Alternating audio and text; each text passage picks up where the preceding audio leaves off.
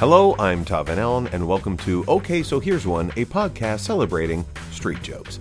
You know what street jokes are. Two rabbits are at the top of a hill, that sort of thing. Street jokes are great, and every episode we invite our guests to come on and tell us their favorite street joke.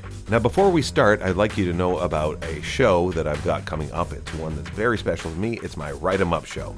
It's being performed Saturday, November the 25th at 7 p.m. at Comedy Bar on Bloor, 945 Bloor Street West. I host a night of comedy where I bring 5 comics to the stage to tell their jokes. While they're doing it, I have a team of writers that write roast jokes about everything that comedian does, says, whatever. I dismiss the comedian, and then I gather those roast jokes that have been written on index cards, and I read them to the crowd verbatim, providing anonymity and emotional distance for the writers. It is the funnest show in TO, and I'm so happy to bring it back. So make sure you go, if you're in the Toronto area, to Comedy Bar Saturday, November the 25th at 7 p.m. That's Write 'em Up, hosted by me, the host of this show.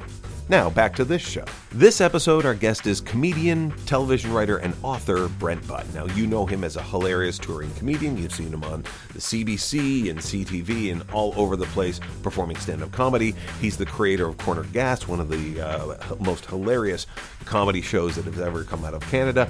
And he's now the author of the now national best-selling novel, Huge. You can find a link to that in the show notes, so make sure you pick it up. He describes it a little bit on the show. I'm not going to spoil anything. It is great. I cannot wait to tear into it myself. So now, without further ado, please welcome Brent Butt. Hey, speaking of sports, you strike me as a guy that, like, I know you're a huge Riders fan, and I was, because the Grey Cup was yesterday, I was, like, walking around the house, and my wife remarked on my hat that I was wearing at the time, and I got to change it, because Brent's coming on. So, you know, there'll be Grey Cup talk. And so, yeah, neither of our teams were in. Did you still watch it? I did not. I was otherwise engaged. I was unable to sit down and park my carcass down and watch it. But, yeah, I mean, I haven't, like the last 2 seasons, I've been shamefully, woefully incompetent in my following the Riders. Right. I feel like I'm out of the loop. Right. You know, like they'll always be my team. There's no getting around it. But I haven't lived in Saskatchewan since the 80s.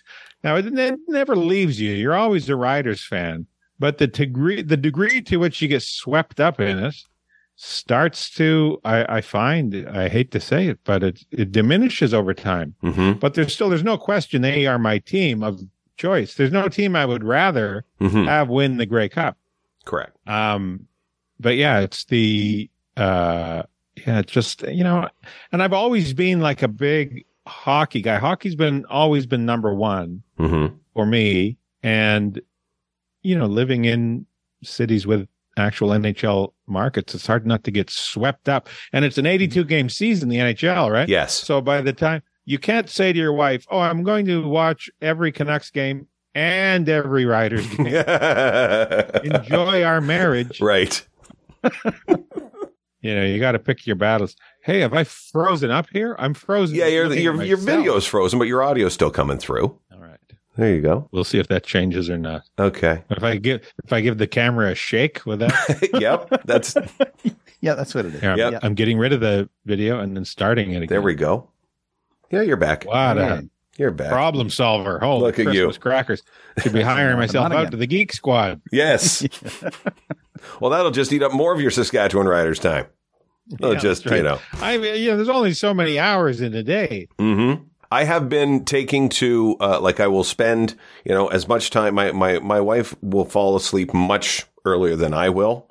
So I have been taking to taping like Senators games and then, okay, good night, sweetheart. Or just go, hey, you want to watch this? And go, I'll watch 10 minutes of it. And I go, perfect. And then I will, you know, put it on and enjoy and try not to scream. Yeah. It's really hard celebrating when you're just doing this. That's the trick. Yeah. Yeah. Yeah. Because then she's sleeping, but the dog reacts to sudden movement. It's like, what's wrong? What's wrong? The thump, thump, thump. You got to pent up that joy. That's the key to success in life. pen up your joy. Yes. Don't let it leak out. Don't let any fissures of happiness crack out into the world. Correct. Hold that all in. That's the key. That's a lesson for any young listeners out there. Mm-hmm. For the love of fudge, don't let any of your joy seep out into the real world. Tuck it in right beside all your anger and rage that you're also pushing deep, deep down inside. Yeah, it's best if you show no emotion at all. Mm-hmm. If you can look at Spock as being an emotional lunatic, that's the high water mark for any. Of course, I don't buy anything that I'm saying. I'm quite an emotional guy at times. You know, I tear up quite a bit. Really? Although I think I have an inner ear infection. Okay, that could. But no, I do. I find myself. I'm quick to tear up.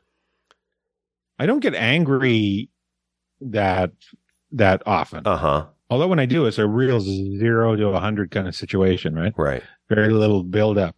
It doesn't happen often, and then it just Mount Vesuvius is out of me. Right. But I'm quick to get moved, like a video of the puppy that gets reunited with its family or something, that kind of thing. The dodo on Twitter. You follow that? That's the dodo video. Jesus, you get me tired in the morning. Like I haven't had enough sleep, right? I'm just like, and I'm like a little stressed out. Like I'm like, shit, I haven't got everything done. Let me just take a 3-minute break. And then there's a dodo is like, broken puppy brought in for new owner. And now the hugs and kisses won't stop. It's like, it's like, I like how you try to frame it as though you're just taking a 3-minute break from your intense work schedule. Right. And it's not just 4 hours on Twitter. Exactly. It starts with 3 minutes. I've been too intense on my work schedule. I'm going to take a 3-minute social media break. It takes 3 minutes. That's right. And then we're all seeing through it. And then next thing you know, the dog is asking for, is it 6 already? We got to go. Yeah. Okay. Right. The sun is down. Right. That happens now. It's like, the late night walk is late night. Oh yeah. A lot of days go whistling by. Yeah. I found that too, and I think I can attribute it to age, maybe, because I've just noticed recently that I too have been like, I'll just watch something. Normally, I would just kind of watch stuff like this, like what passively, and then suddenly just like that.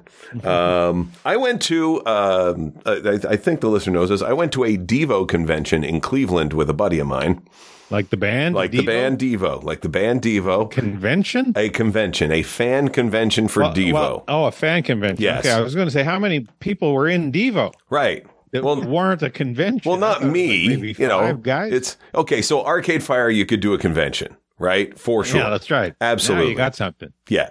No, this is the band didn't even show up. This is just people who love the band who want to, gather together and nerd out on it.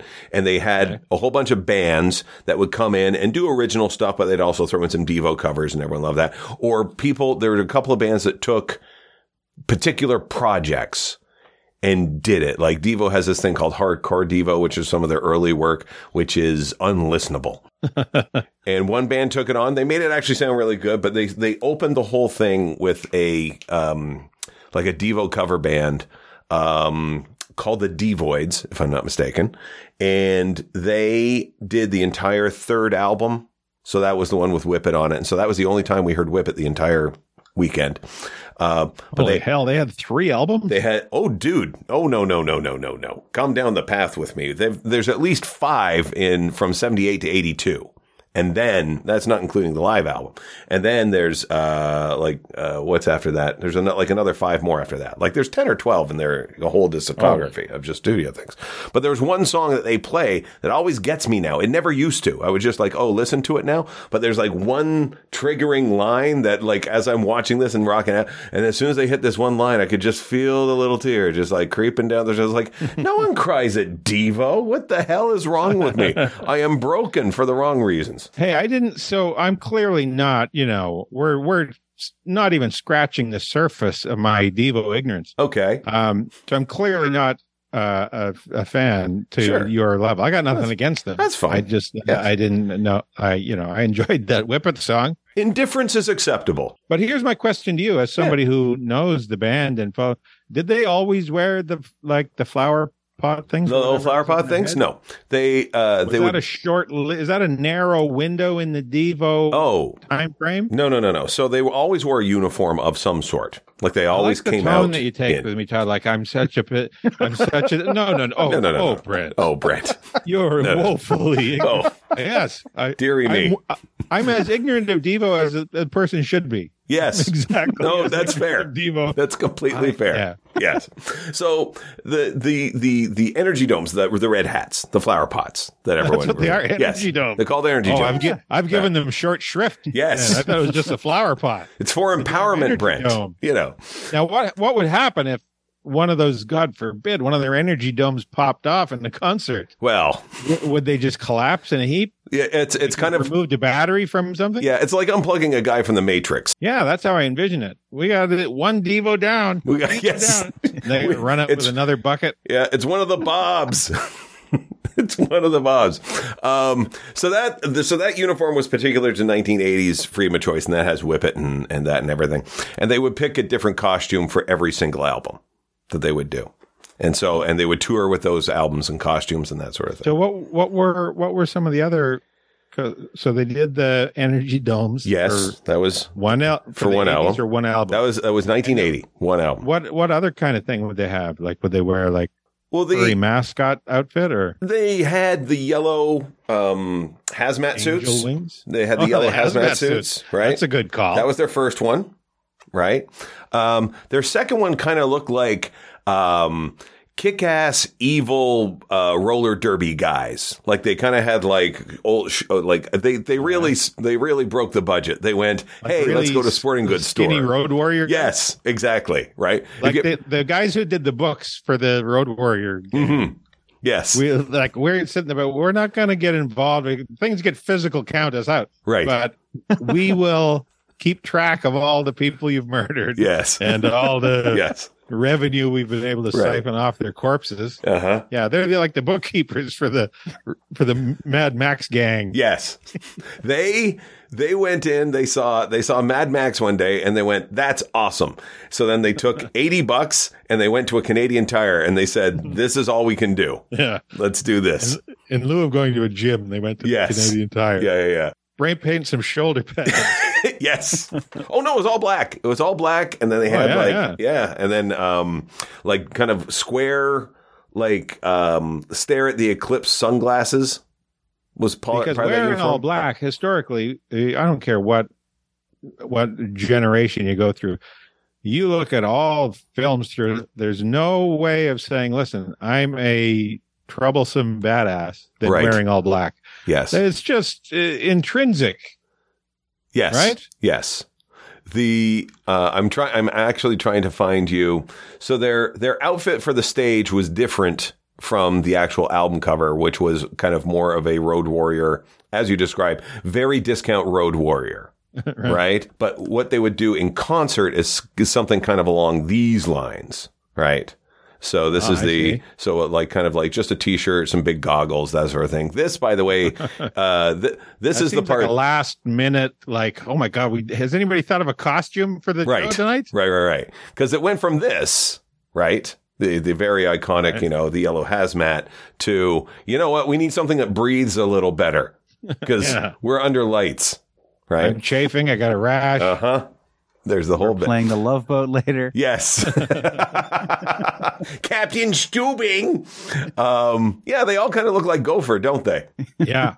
I had no idea there was this rich tapestry hung on the history of Devo. Oh yeah. Now this is one of only a zillion things I know nothing about. Right. The depth and breadth of my ignorance is it's hard to even put a number to it, or hard to quantify. Well, okay, so like there's if you were weirdly the odd there's a bunch of weird little things that I do know trivia, I guess. Yeah, are you good at trivia nights? Are you good? I'm not bad. I'm not bad. I'm one of those guys that I'll answer a question and then there's a moment where I'm like, well, how the hell do I know that?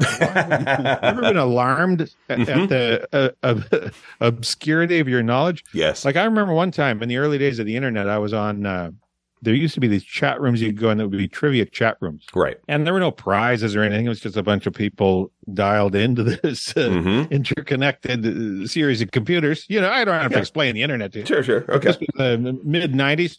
Okay. And connected, you say? Okay. The idea would be somebody would ask a question. Whoever answers first correctly would then get the right to ask the next question. That's what the whole, it's a way to kill 10, 15 minutes if you're waiting like taxi or something at home. So one time I'm playing this game and the question comes up, who did the theme song to I Dream of Jeannie?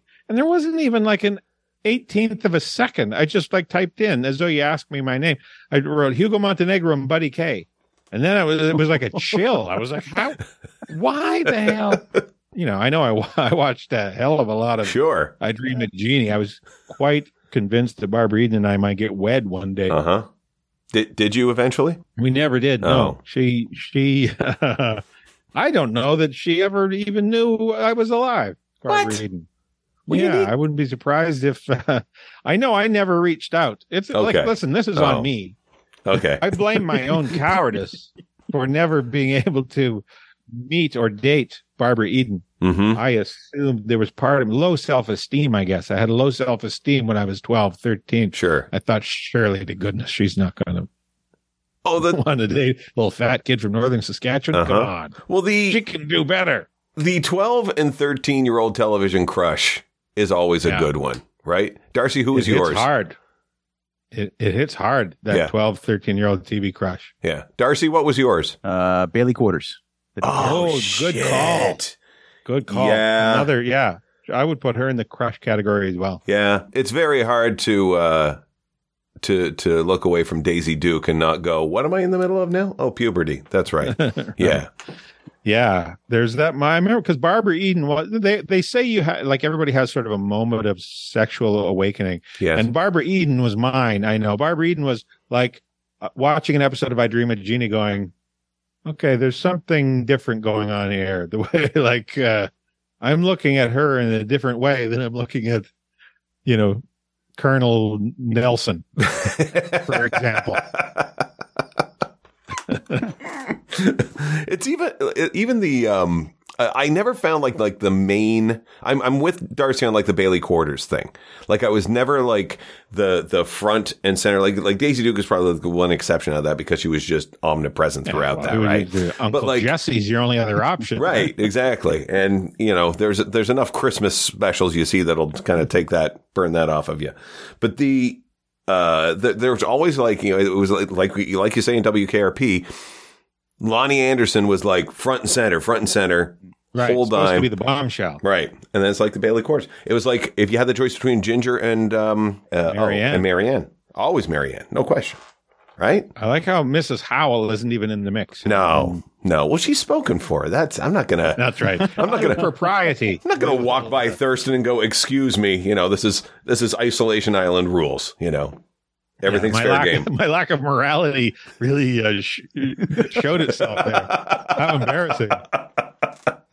Okay, so people are going to listen to this and go, today we learned that Brent Butt wants to take a swing at Mrs. Howell. Yeah, the marriage vows mean nothing to him. Yes. And then you'll be canceled. That'll be the clip on Twitter, and then that will bring a tear to everyone's eye, just like a dodo. Do you ever wonder like sometimes? Oh, if I got canceled, my question is always: if I get canceled, would anyone notice? Would I notice? Would it? How different would it be? Okay. Not that I'm the type. I mean, I'm not. I'm pretty tame. I'm pretty right. I'm not a spicy meatball. But if it happened, I'd be like, I wonder how long it would take me to know. Right. Somebody has to tell me, you've been canceled. What? 3 years ago. Wait. Canceled where? Where was I? Where exactly was I that now I'm deplatformed? Yes. It's funny you mentioned spicy meatball. Okay. Because I had just within the past 5 years or so, just come across like what that commercial actually was. You knew it was from a commercial, right? Yeah. So I had, it was from 1969, the year I was born. So I knew nothing of this commercial. And always I just, everyone just kind of went on about, oh, it's a spicy meatball. And I went, what the fuck is the origin of this? So I typed it in one day and it's a commercial Darcy, have you seen this? No. Okay. It's a commercial where they're filming a commercial. Yes. In the commercial. Yes. It's a commercial about filming a commercial for Pepto-Bismol. And this guy just keeps screwing up takes, and he has to re-eat this plate of meatballs, right? And everyone is spicy, and so he's just like burr, burr, burr, like that. And it's like take 59, click, all the it's the perfect patter for comedy that I enjoy. Like if you ever want to see me just spill my guts laughing, that is the thing to do. So like put in like the quick edits of people screwing up, like all those things. But what struck me about it was just that it was so meta for the time. It was just like a perfect commercial of thinking about like a commercial about making a commercial. Like that pitch. Think of all the other 1969 commercials that are out there where it's just like loud people screaming, buy a new car. Like that's all it was. Yeah. And now they came in with kind of this a very Don Draper moment of it's a commercial about making a commercial. Right. Yeah. And just how meta that was. And it behind the curtain. Yeah. But that it was for Pepto-Bismol. Right, sorry, Alka-Seltzer, like the Plop Plop Fizz Fizz, like that was it. They went from that commercial to Plop Plop Fizz Fizz, the song. Well, the Plop Plop Fizz Fizz, I think, came along in the 50s, actually. Did it? And they redid it? Yeah. Okay. Yeah. So I think Plop Plop Fizz Fizz predates That's a spicy meatball. Okay. See, this is one of those things I got no business knowing. This is...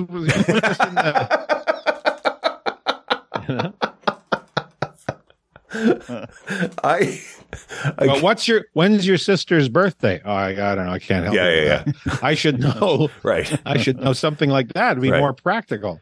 Every time I learn something new, I just go, well, I hope I've got mom's birthday written down because that's getting shoved out. It's like one thing in. See, I'm such a haywire, self-centered bastard. Mm-hmm.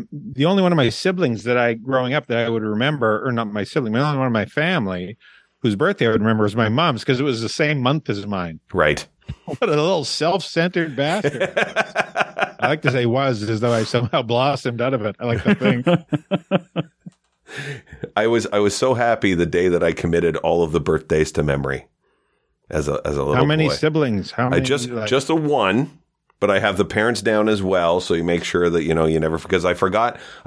You ever forget your mom's birthday? You ever do that one? No, I don't believe I ever. From the time you would be expected to know your mom's birthday, mm-hmm. but there was a lot of forgiveness in our family for missing birthdays because it was me. It was Elna, Elmer, Velma, John, Della, Lloyd, me, Mom, and Dad. That was in the house, right? Jesus. Yeah. So you could be. Nobody expected anybody to remember birthdays. Everyone just knew it was a birthday when they saw a cake being wheeled out. It's like, oh, who is it this time? Yeah, Mom had a good handle on it. She knew all the kids' birthdays. Mm-hmm. Not all our names. Often you get that mixed up. You have that classic kind of Lloyd, John, Brent, damn it. Yep.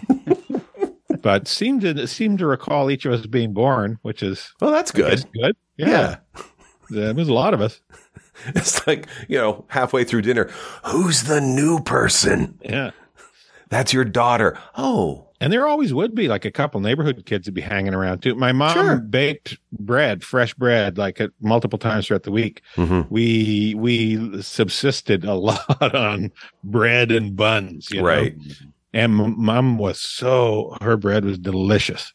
And there would be like, you'd sit down at the table and partway through, you'd know, well, what the hell? Mm-hmm. So one of the neighborhood kids is here too. They just file in, right? Get themselves a piece of hot bread, That happened to my mom because I grew up in a small town as well. My mom was grocery shopping one day, and she's at the cash, and the girl at the cash is ringing through the groceries, and she turns to her, "Oh, Mrs. Van Allen, you need vanilla ice cream." And she's like, "Oh, okay," and she just went and grabbed the ice cream, and then came back. And then as she's ringing it through, she's getting her money. She's like, wait a second.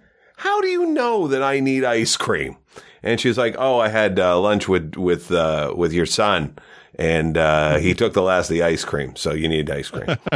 Yeah, the joys of everybody being all up in your business. Mm-hmm. It worked out sometimes. And there was like one time we had people visiting, and they couldn't get over the fact that we just left the door open. It's like, you leave the door open. It's like, yeah, just the one by the kitchen.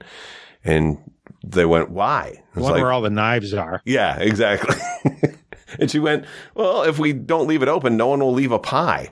And then when they came back that night, sure enough, there was a pie on the stove because someone had just dropped off a pie. Wow. That's a dream gig right there. Whenever my mother was a fantastic baker, but basically all we got as the family was the bread and buns. And if you came home from school and there were pies or like little, brownies or tarts, that kind of stuff, you knew it was all going to the church. And it was hands off. You would be murdered if you touched any one of those things. So paws off. Yeah. So it was only like at Christmas or something like that. Or on our birthday, she'd make you a cake. Right. But I don't blame her. The amount of bread she had, the amount of time she spent in the kitchen feeding this gaggle of kids. Yeah, I wouldn't, even at the time, I was like, I don't really expect her to be whipping up pies on top of everything else. So my mom is about to turn 80. She's about to turn 80 in a few weeks. And hey, happy birthday to her. Happy birthday to her. And there's no way that she will not make it. Just out of sheer spite alone, she will make it to 80. Well, geez, I wasn't even thinking she might not make it. Oh, no. Put that out there. Yeah, I've been buttering the stairs all the time. But I called her at one point. She went, "Oh, I'm exhausted." I go, "Well, okay, why today?" She's like, "Well, I made 18 pies for the church." And I went, "You made 18 pies?" She was like, "Yes, I made 18 pies." I was like, "Why?" Because someone brought enough raspberries that, they just brought like huge pails of them. I guess went to Costco, got that. And so I had to make the 18 pies. I went, "Well, you did that to yourself, She's like, "Yeah, but you can't complain about it because you just did literally the Lord's work in pie." So you're taking your mother to task. Yes. It's like, we weren't complaining, didn't go far in my family. You Depression era parents, dad went over and kicked Hitler's ass, right? The whole deal. So, you're growing up personally in the 70s and you're like, the TV doesn't have very good reception. Nothing to complain about. So we learned early on, just best to shut up. Right. That's where my repressing these emotions we talked about earlier, that's where it began. I think.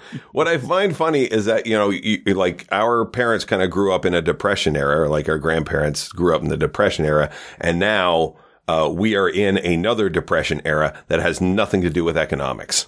Yeah. It's just everybody's depressed. Yes. You just walk outside and go, ugh. Because we got piped into like ceaseless torrent of horrors, right? Yeah. They call it social media, but it's what it is a ceaseless torrent of horrors. Yes. Every horror on earth at your fingertips, nonstop. Enjoy the day. Yeah. And, we're not wired up to, because there's part of you that wants to, if you see a horror, you want to maybe help out. And then it becomes like, well, it's just a ceaseless torrent of horrors. And no, I must pick and choose then. Right. I'm one person. What horrors, whose suffering do I shelf? Yes. Right? So it creates a tremendous, and also you're questioning everything because the amount of misinformation, disinformation, purposely fed lies by our leaders. Yep. So what's a human being to do but to either go mad or become ridiculously ambivalent? Yes. And I'm not ready to go mad yet. I'm sure it'll happen somewhere down the pipe. But for now, I'm going to put my feet up and go, I'm not wired to deal with this. Right. But again, like there's only so much sewage you can take, going by the window, right? Yeah, this is my point entirely. Too much sewage. So count me out. I'm actually like distancing myself. Ooh, a shameless plug. I'm slowly distancing myself from social media, and I'm putting any and all extraneous brain juice that I have into. I started a Substack. Oh, good newsletter. Good. And so I do twice a week. There's a comic strip that I do called Heck on Earth, where this guy who's he's recently divorced and recently unemployed, and now he's cosmically tethered to a demonic entity from an unknown realm. Okay. And so he's having a rough week. He's having a rough go, this guy. And every Monday and Friday, I put out a cartoon, and I do a midweek video ramble where I just turn on the camera, no idea what I'm going to talk about, and it's been tremendously fun, first of all, but also gratifying. And I just find my mood has lifted so much from spending less time on the various socials. Right. So come find me on Substack, everybody. Yeah. That's my name. I was just looking at, you actually have Heck on Earth. Yeah. I can see the images on this. And the Midweek Video Rambler. Yeah. Midweek Rambler. Do you draw these? Are you an artist as well? Yeah, I used to make a illustrator, cartoonist guy. Yeah. Oh God, I hate you. Okay. No, I hate people with talent. Like I spent a week in Toronto, and one of the guys that was at the condo was doing other shows elsewhere. Name of Rory Gardner, and he's a musician as well. And so I used to be in a band. Yep. See, talented people, right? Guitar player. Jesus. I played guitar except for when our band played Wipeout, because our drummer couldn't do Wipeout, so I would sit down and do Wipeout. Oh, come on. Is there not one thing you suck at, Brent? Is there just like... Oh, yeah. Get me to do some basic math for you. Okay. Watch me struggle. Like anything that, outside of the humanities, let's put it that way. Right, okay. Anything that doesn't involve writing or drawing or painting or playing music. Anything like nail two boards together. Oh, yeah. Thank you. What's that? You do that Thank with you. a hammer? Yes. We have a sort of a running joke in my family because our father was this incredible Renaissance guy who... He was just sort of an everything guy. He was the toughest SOB you ever met in your life. Mm-hmm. His pain threshold was through the roof.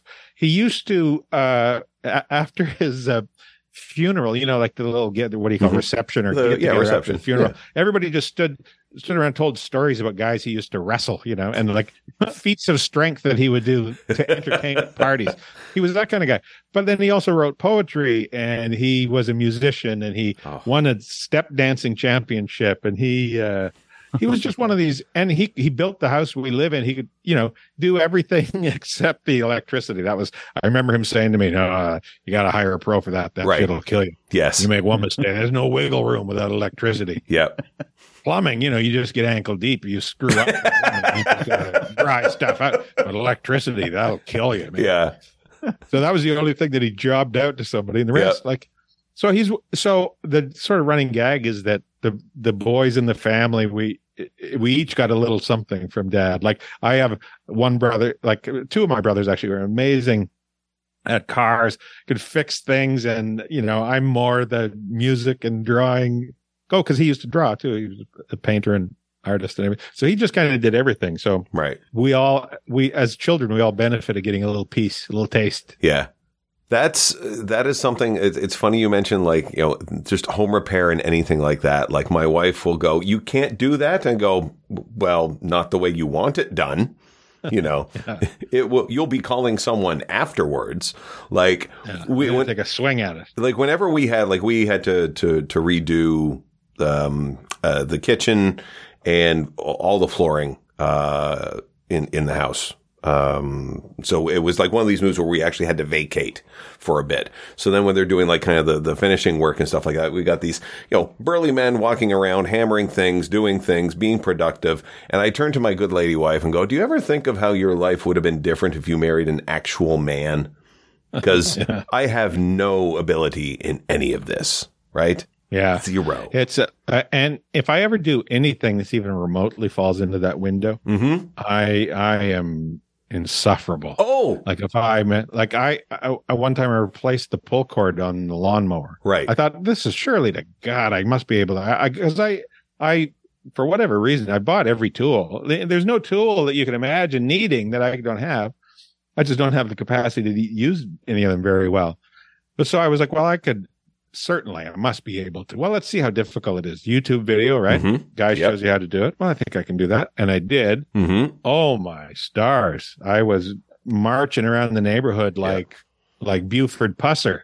I was ready to punch out anybody who looked at me sideways. I was feeling so damn manly. It's you and I are cut from the same cloth. I just got up and took the leaves out of the leaves got into the drain. We're clogging and the water was overflowing. I got my ladder. I have a hell of a big ladder. Like I've got a ladder like I have a job. And I unfold this hellacious ladder. It's like 25 feet. And I shimmy up there. I clean it out. Yep. Drains beautifully. Insufferable for the rest of the day. Dude. I managed to move leaves out of a hole. If you want to know how talented I am. Yeah. I had to build a platform for the shed, right? We got a new 8x10 shed that was coming in. So I had to lay like all these stones and make sure they're level because they had like the raised, like the guy came in and he put in like the kind of flat gravel. And then I had to lay these stones and smash them in and level them up with like that stone dust. And when I got that thing done, boy, oh boy, there wasn't a wine glass on the coffee table left for my swinging dick as I walked into the house. And then, by the way, is it level? It is. Fuck no, it is not. It is. Still, though, that's pretty impressive to tackle, to have the temerity to tackle something like that. I would walk away. I wouldn't even begin to. Right. Well... like here in my studio garage, I do think like I built a shelf over there that looks okay. But, if you look close, it's, there's gaps here. So anywhere where there's not like, there's nothing, it's not like I could do something that we could proudly display in our home. Right. But if it's out here in the old cave, you sort of expect stuff in the garage to not line up exactly, or to be plumb. Right. I'm assuming the placement of that vase under the Amazing Spider-Man pinball machine is because there's some form of divot that you put in there or something. No, I just didn't know where the hell else to put it. Okay. I've often thought it's like a concrete vase or vase. I was thinking I might put some plants in there. Well, you're going to have to move that out then. Plastic plants, right? Okay, Something that can't die. Yes. I have plastic plants in my office because my office is very 1960s looking, very Dick Van Dyke writer's room kind of. And, in the 60s, you're big for having plants in office spaces. But, I'm on the road a lot and I forget to water plants. And so anything that would be up there would die. But I found... like it's a sort of a fern looking. It's very of the era, very 1960s office house plant, a plastic job, and that's in my office. So I'm thinking of doing the same thing. Yeah. They've got all kinds of like nice arrangements you can get like that, but move it out from under the. Called me out. Somebody was like, "This bothered somebody on my Substack." What? Actually. Comment on my thing. They were like, "I love your game room studio there, except for that stupid vase. You got to move that." Right. And now I'm like, well, now that'll never be moved. No, sir. exactly. Yes. Just tell people it's an urn or something. Yes. My uncle's in that. My dead relatives. You heartless bastard. Yeah. That's actually what we have decided we're going to do because a lot of my wife's family is over in Italy and they actually have a crypt there. And none of our family just has like plots everywhere, like kind of speckled around, the Leeds and Grenville County. And I'm like, I have no plot. I have no thing. Well, anyone who has watched my career knows I have absolutely no plot. But so we were thinking of like, we have the ashes from our cat, Jimmy, that died. And we have our dog, Ernie, who we're always keeping an eye on because every pet you own is just a time bomb of misery.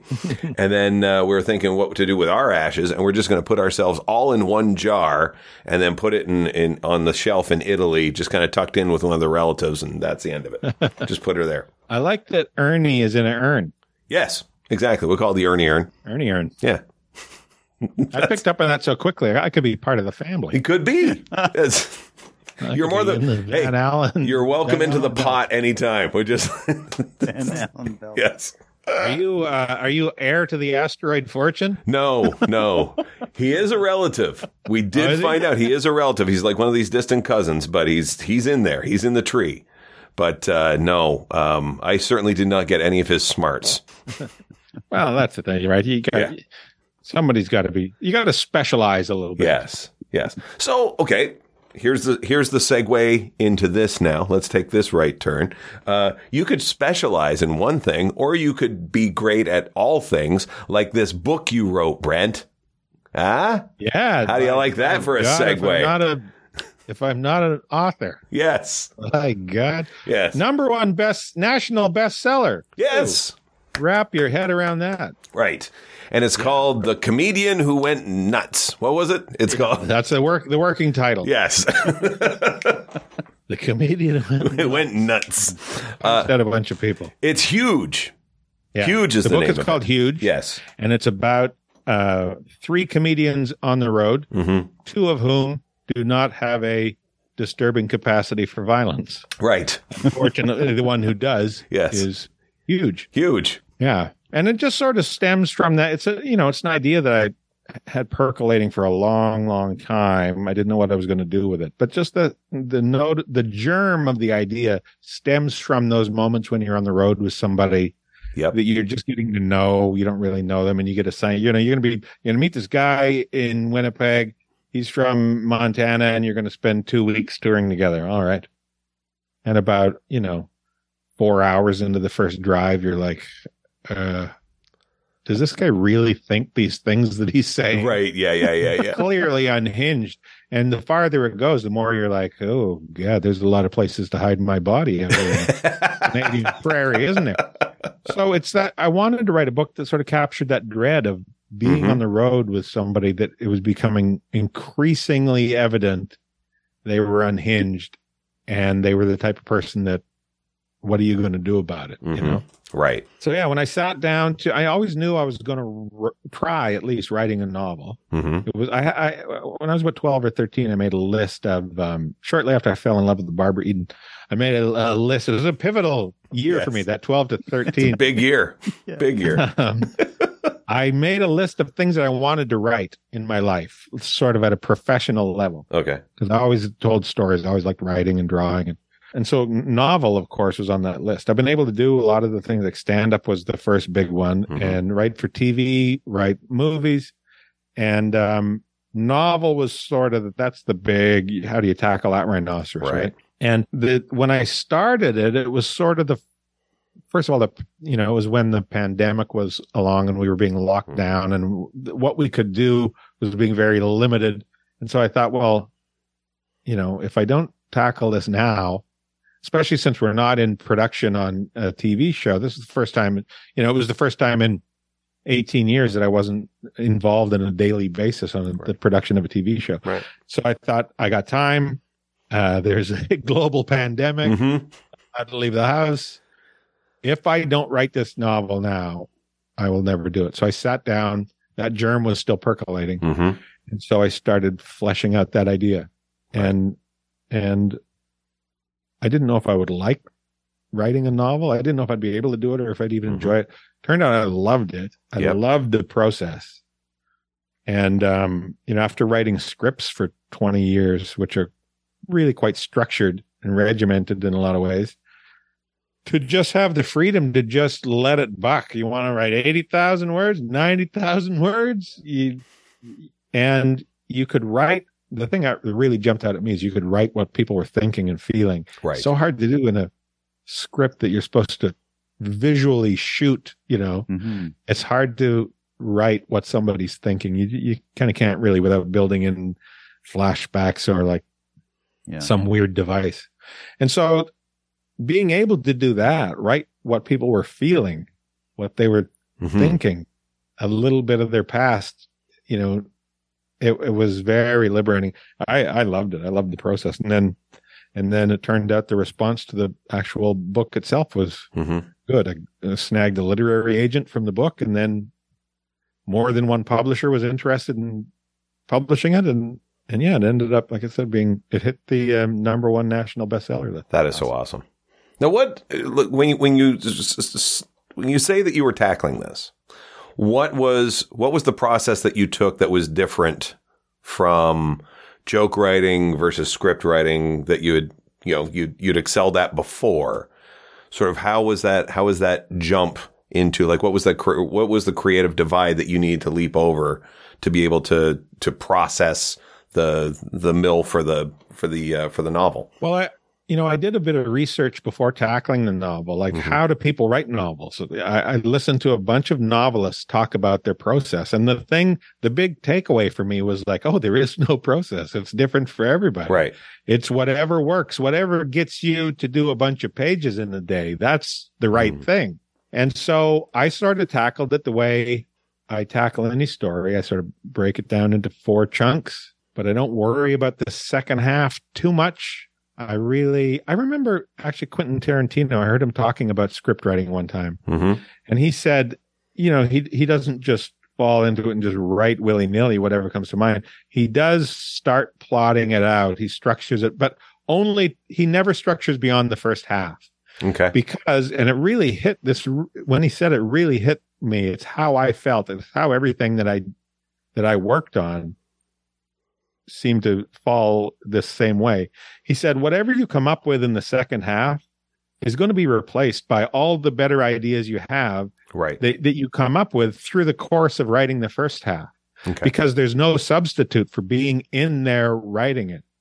You can only sort of be so engaged when you're trying to structure an outline and, conjure up plot points from thin air. And you can kind of do it, but odds are they're probably not going to be the best ones. Right. So he said what he learned over time was he never plots anything past the midpoint. That's the maximum that he'll go. Okay.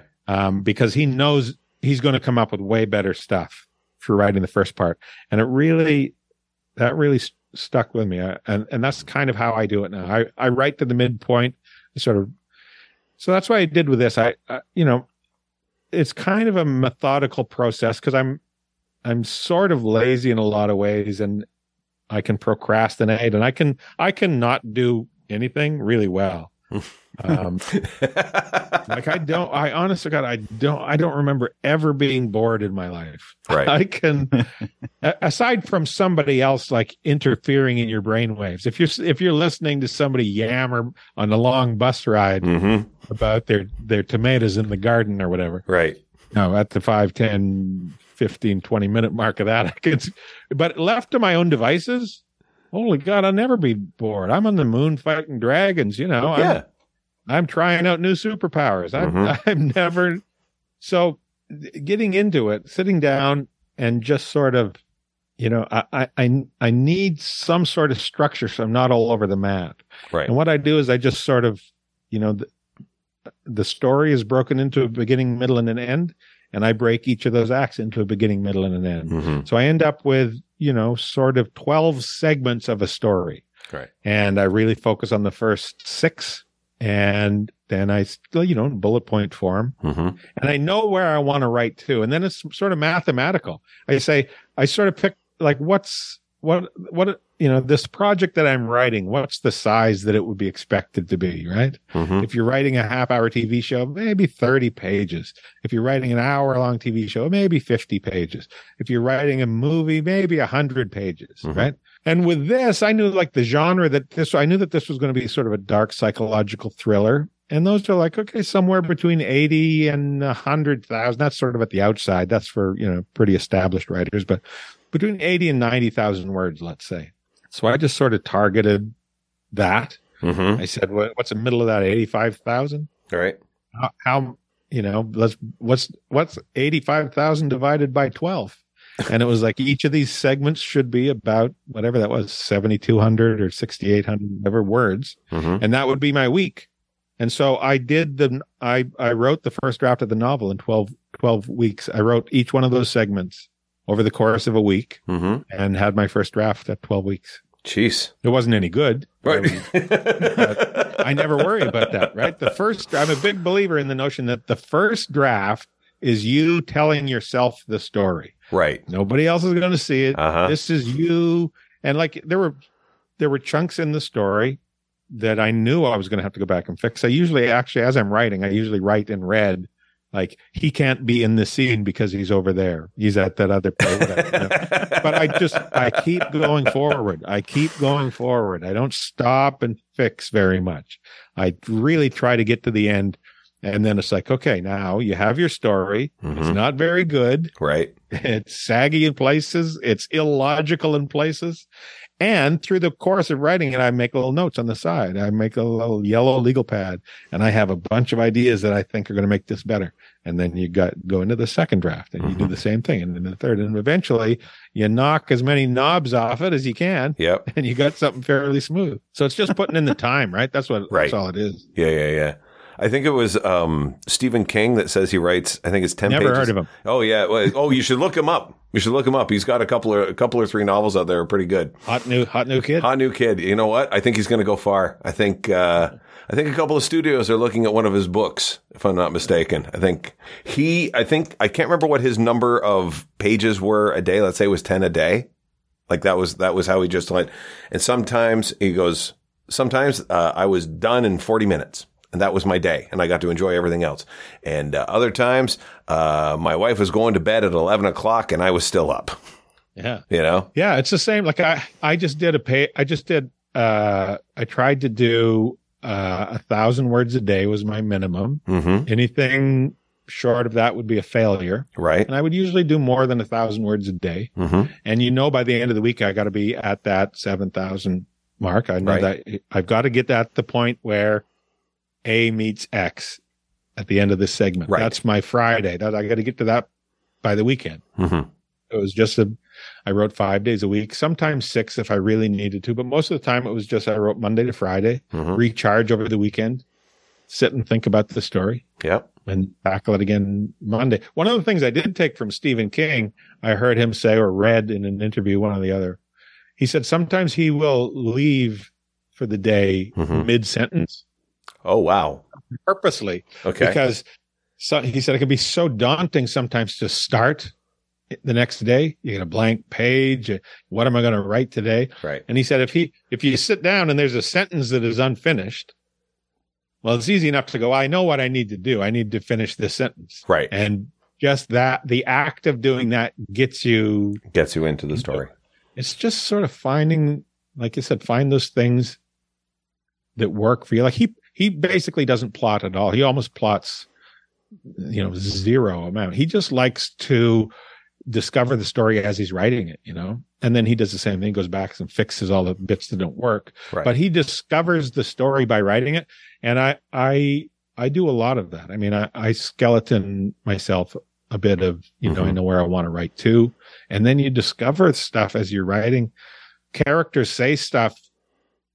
And I love those moments where so you have a character say some piece of dialogue that just sort of, it's sort of a nothing piece of dialogue. Right. But and then you read it and you go, well, if he thinks this about that, he would probably be upset if somebody did this. And you wouldn't have thought about that unless you were in the middle of kicking it around, right? I overwrite quite a bit. And, and I let the characters talk a lot. I write a lot more dialogue than what's going to end up being in the book. Because you just find out about your characters so much, That sound tells us that it's time for the joke part of the show. Oh, I thought it was time for me to get fed. No, I'm starting to salivate. No. Completely different song. So if you, the listener, would like to have your joke told over the air, you can do so. You can send it to jokes@oshowpod.com. You know the rules. No isms, no obias. It can be dirty or clean. It doesn't matter. So, Brent, now we get to hear your joke. So give us your joke, if you would. Well, first, the first joke that I always go to, if anybody ever says, tell me a joke, it's a quick one. Yep. And then I'll tell a bit of a longer one. Okay. No, that's good. But the one I like to do all the time is quick. Guy walks into a psychiatrist's office completely naked, except he's covered in saran wrap. Right. Psychiatrist says, I can clearly see your nuts. Beautiful. I like that joke because it ends before you think it's going. Yes, exactly. The other thing I like to do, if you've ever been in this situation, I'm sure you've been in this situation. You're at a social function and somebody finds out you're a comedian and they go, especially if they do it rather smugly. They go, oh, you're a comedian? Tell me a joke. There we are. So what I do is I begin telling them a joke, which, unbeknownst to them, I'm making up entirely as I go. And not only that, this joke is going to go nowhere. And I'm going to backtrack a lot in the joke. And the whole point is to see how much of their life I can suck out of them before they go, well, what the hell are you going to... So there's two rabbits at the top of a hill, that kind of thing. And they're skateboarding. Well, they find a skateboard. One of them wants to go down the hill, and the other one's too scared to. Right. And so anyway, the first one says, "Okay, I'll go down the hill." Oh, hang on. One of them has glasses. The scared rabbit wears glasses. Right. That's important. Yeah. So they're looking down at the foot. There's traffic going by down at the, and just the hellacious detail you beautiful. put in, and just you can see the life draining from you. Yep. That's a sweet, sweet spot. My wife. But all right, my wife will the same thing will happen at a party or some dinner function or whatever it is, and it's exactly that. Oh, you're a comedian? Tell me a joke. And she knows I have a couple of go-to kind of like aristocrat style, make your own path to it. Like you can make the quick journey across the street, go 5 blocks out of the way to do it. Yeah. And that's what I'll do. And my wife will know is like, well, there's a guy who went to war, and my wife will just go, I'm out. And she will leave and then come back 20 minutes later and go, still not done, huh? Okay. Yeah. I wish I could remember the name of the person. She has an Instagram or TikTok or something, and she tells a joke to her Chihuahua. Have you seen Okay. No, person? But I'm in. And she's great at that. It's that sort of, there's all this extraneous sidebarring that really makes it's so fun. And it's just interspersed with cuts of her Chihuahua looking at her. Beautiful. Anyway, they're endlessly entertaining. But this is anytime somebody wants a street joke, I always think of this one. This is probably, I don't have a great head for street jokes. So this one, if one sticks with me, it means I like it. So a guy's in a bar, he's working middle of the day. There's nobody else in the bar. He's just there behind the bar, cleaning up, wiping the counter and the glasses. He looks up, he hears the door open, and a bear is standing there. And the guy, and the bear is like, look, I know, don't be frightened. The bear says, I know that I'm probably the last thing you expected to see today in the middle of your bar was a bear. And the guy says, and you can talk. I know it's even weirder. It's hard to wrap your head around. I'm a bear. I'm in your bar and I can talk, but don't call the ranger or anything. I just came in here. If you can help me out, I'm looking for a job. I need to make some money. And the bartender's like, why the hell do you need money? And he's like, it's life's hard out there for a bear. There's been all these forest fires. Most of the vegetation that I normally eat is gone. There's hardly any berries. Hard to live off berries anyway. 400 pounds. How many berries you got to eat? Never mind, because I'm also omnivorous. I'm not just a vegetarian. I'll eat a critter, but they all ran away because of forest fires. There's hardly any. And I can't just kill a human and eat a human because that'll bring down tarnation, and they'll hunt me down. A crazed man-eating bear, right? That's a terrible handle to have. You don't want that. So, but I'm starving here. I said it was 400 pounds. I used to be 600 pounds. So I can't eat berries. I can't hunt. So I need to get some money to work. So I can get money to buy food. So I'm just hoping that maybe you have anything, like any, work at all that I could pick up. And the bartender says, well, that's a sad story. I wish I had something for you, but I don't have anything. But I'll tell you this. I noticed when I was coming into work, but 2 blocks up the road there's a circus setting up, and they're going to be doing a big circus this weekend. I bet if you go up there, you could get a job with the circus.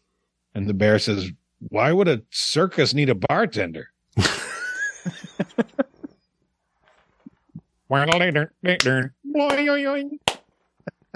Gorgeous. He came in to be a bartender. You see what makes that joke funny? Yes. It turns out that's the best part of any joke. I know. The long explanation as to why it's actually humorous. It's because he was wearing a hat. He was wearing you can a hat. Imagine a bear. Like, what part of the incongruity of this are you missing? But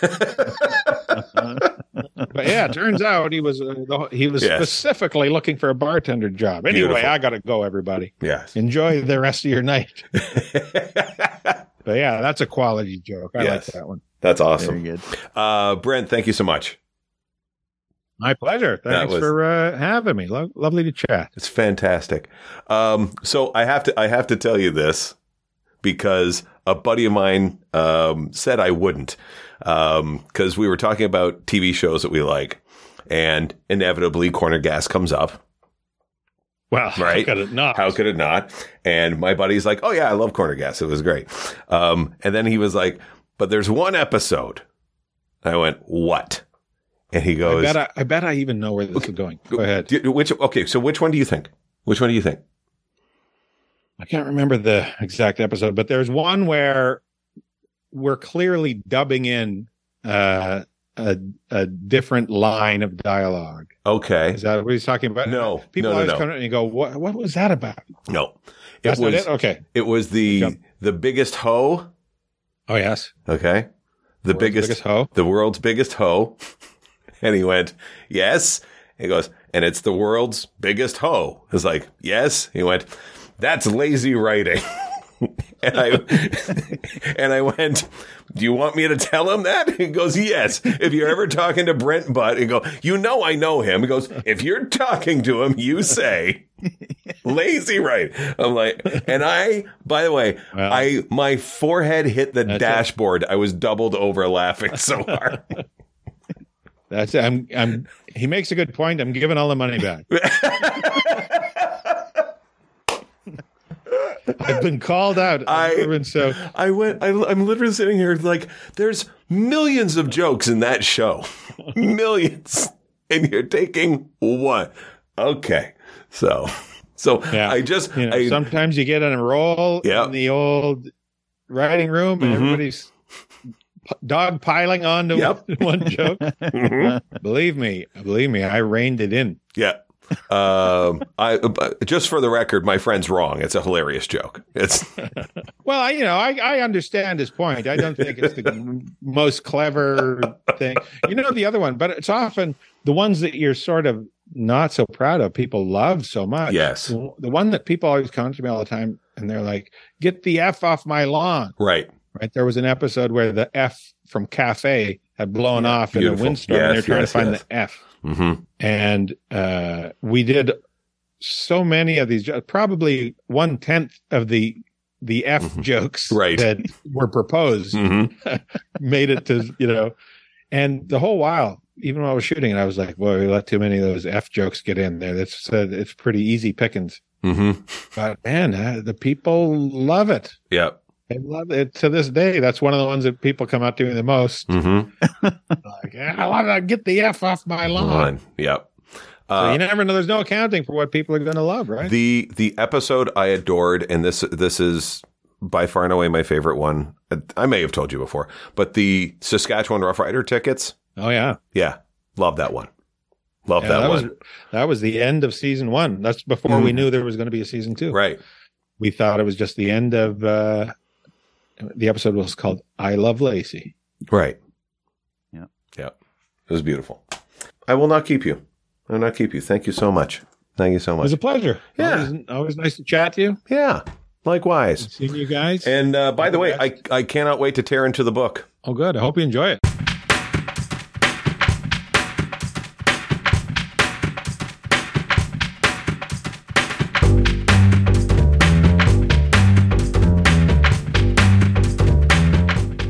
Thanks for listening to Okay, So Here's One, a podcast celebrating street jokes. Thank you to Brent Butt for coming on and telling his jokes. They were both hilarious. Love them both. You can follow him on Instagram and Twitter and Facebook at Brent Butt, and you can subscribe to his Substack as well. Make sure you do that. There will be a link in the show notes. And also pick up his book, Huge, also in the show notes. I honestly can't wait to pick it up. It sounds so great, and it hits me right in the numbers. You can find 23 seasons of our previous podcast, Comedy of the Pub, that he and other guests have appeared on. You can find them at comedyabovethepub.com or wherever fine podcasts are available. If you like our podcast, please tell your friends, like, subscribe, leave a review on whatever platform you're listening to us on. We ask that you do the same thing that we did in the old days, leave a 5-star review, but talk shit about us in the commentary. 5 stars, talk shit about us in the commentary. Our show is produced by Darcy Finder. Our music is by Larry Bryant. The artwork is done by Wojtek Arkaszewski. And if you have a joke you'd like us to tell on air, send it to us. It can be dirty or clean, no isms, no obias. You send the joke to jokes@oshopod.com. That's jokes@oshopod.com, which stands for Okay, So Here's One Pod. You can send your questions and comments about the show to show@oshopod.com. You can follow us on Twitter, Instagram, Facebook, and TikTok at oshopod. And you can follow me personally on the same platforms at Hey It's TVA. Except for Instagram, you need an underscore at the end. Don't ask.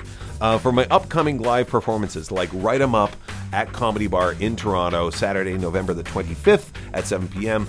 I have that show and others, and all the details for shows in person and online at heyitstva.com/calendar. You can join the Patreon for $3 a month. You get the full raw unedited video feed. In fact, in this one, once it gets posted, you'll be able to hear us talk about his show a little bit and some other book recommendations that we throw in. It's pretty cool. You can join us for $3 a month to get that and bonus jokes at patreon.com/oshowpod. I am Todd Van Allen on behalf of Brent, the no longer erstwhile Darcy, and myself. Thanks for listening to Okay, So Here's One. Jimmy, Bobby, and Monty, you are always the podcast.